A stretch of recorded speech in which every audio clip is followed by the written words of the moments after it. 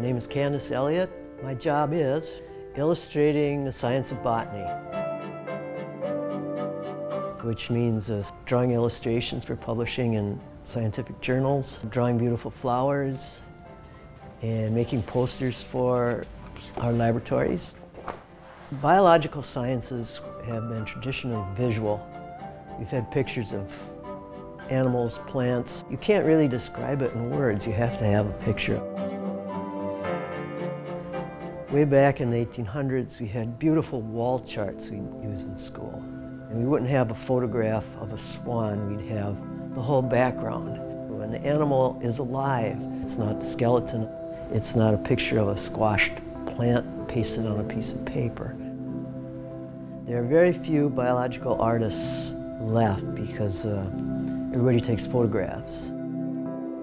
But I like to think a lot of times they are not beautiful. When I started, all this sort of thing was done with, what do you call them? Ink-based output devices, pens and pencils, things like that. Now it's all electronic. We just started working with digital illustrations instead of hand-rendered illustrations.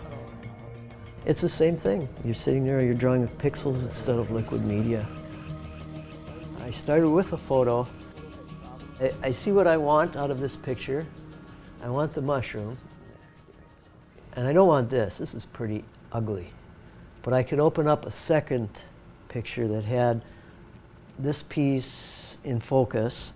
I could paste that on there, and I could warp that to the right shape. And then I can take a couple of tools, lighten up the light parts, darken the dark parts, so you have that enhanced contrast, because the camera doesn't get that contrasty stuff.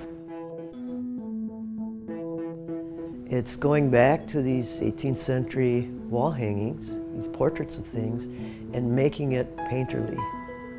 It's introducing a little bit of this sort of indescribable feel of a painting as opposed to a photograph.